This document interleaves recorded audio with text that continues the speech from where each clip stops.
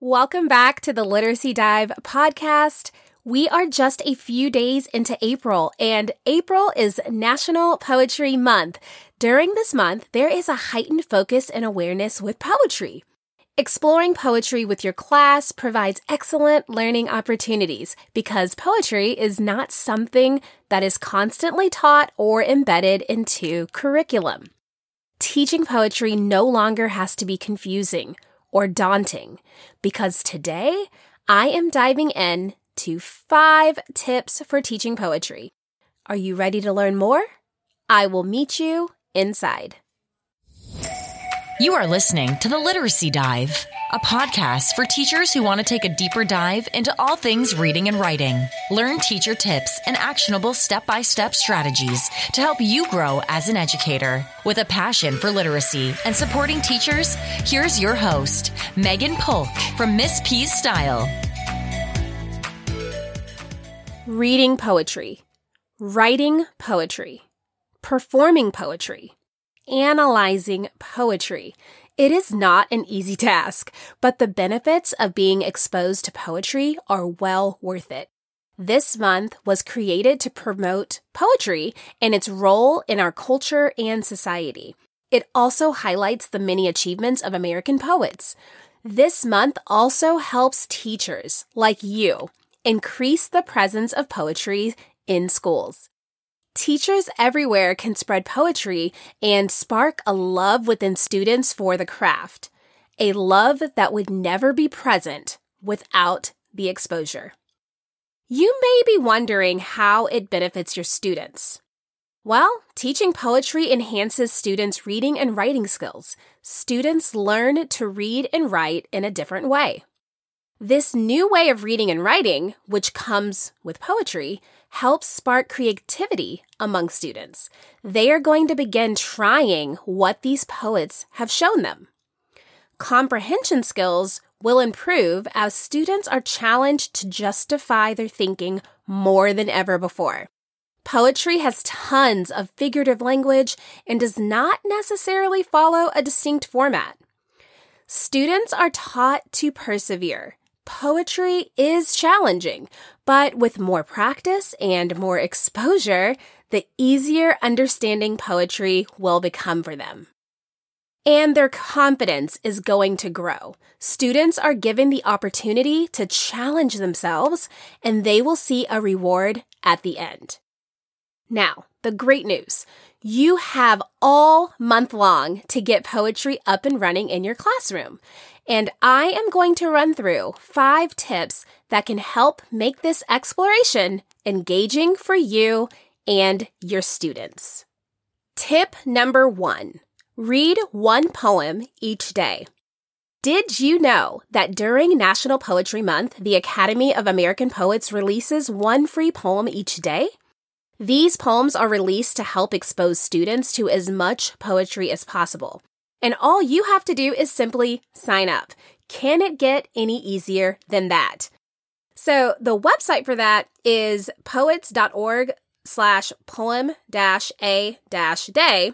But don't worry, I'm going to link to that site in the show notes so that you and your students can get a poem each day. But what I love about this initiative is that you are now exposing your students to a wide variety of poems. They are able to explore with all of this new poetry, and you do not have to search for them. You do not have to spend your own time, and you do not have to spend a dime. With the poems that you receive, you can be able to compare them to one another. You can learn about the different styles. You can explore the various poets that have written them, and you can practice reading them with expression and intonation. There is so much that you can do with just reading 1 new poem a day, and so I really want you to check out that site so that this work can be done for you. Tip number 2, explore and learn about poets. This is another month of exploring biographies because in February there was Black History Month, in March there was Women's History Month, and now you can keep that teaching going all throughout April. The focus is on any poet, young old, past, present, black, white, any nationality.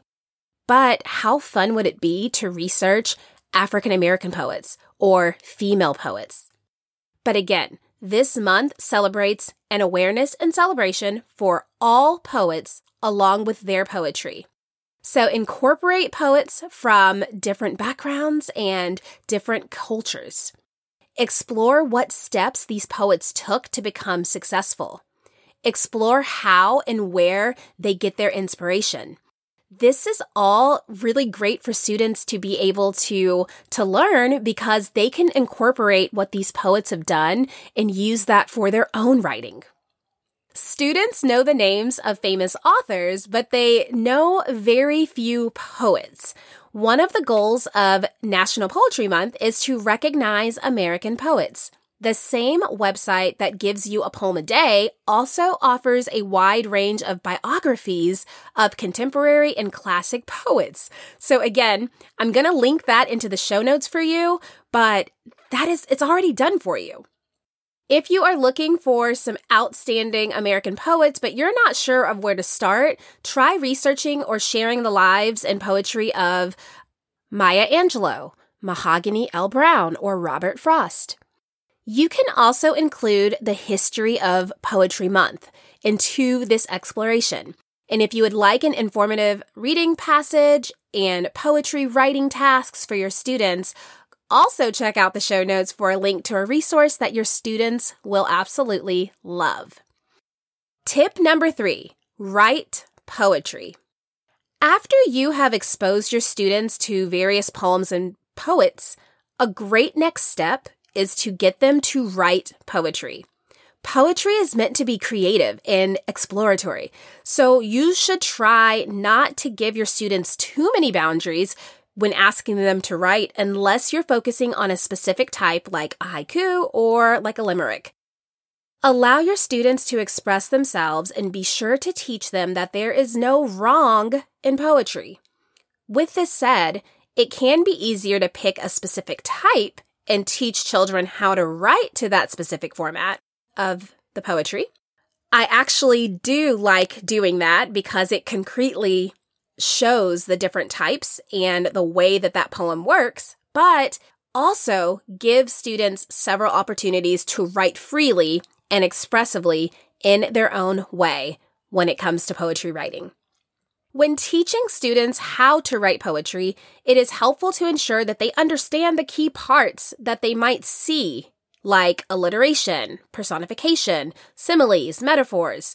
Some others are imagery, repetition, rhythm, line breaks, and any other key terms that you can find that would be helpful to teach your age of students when it comes to poetry.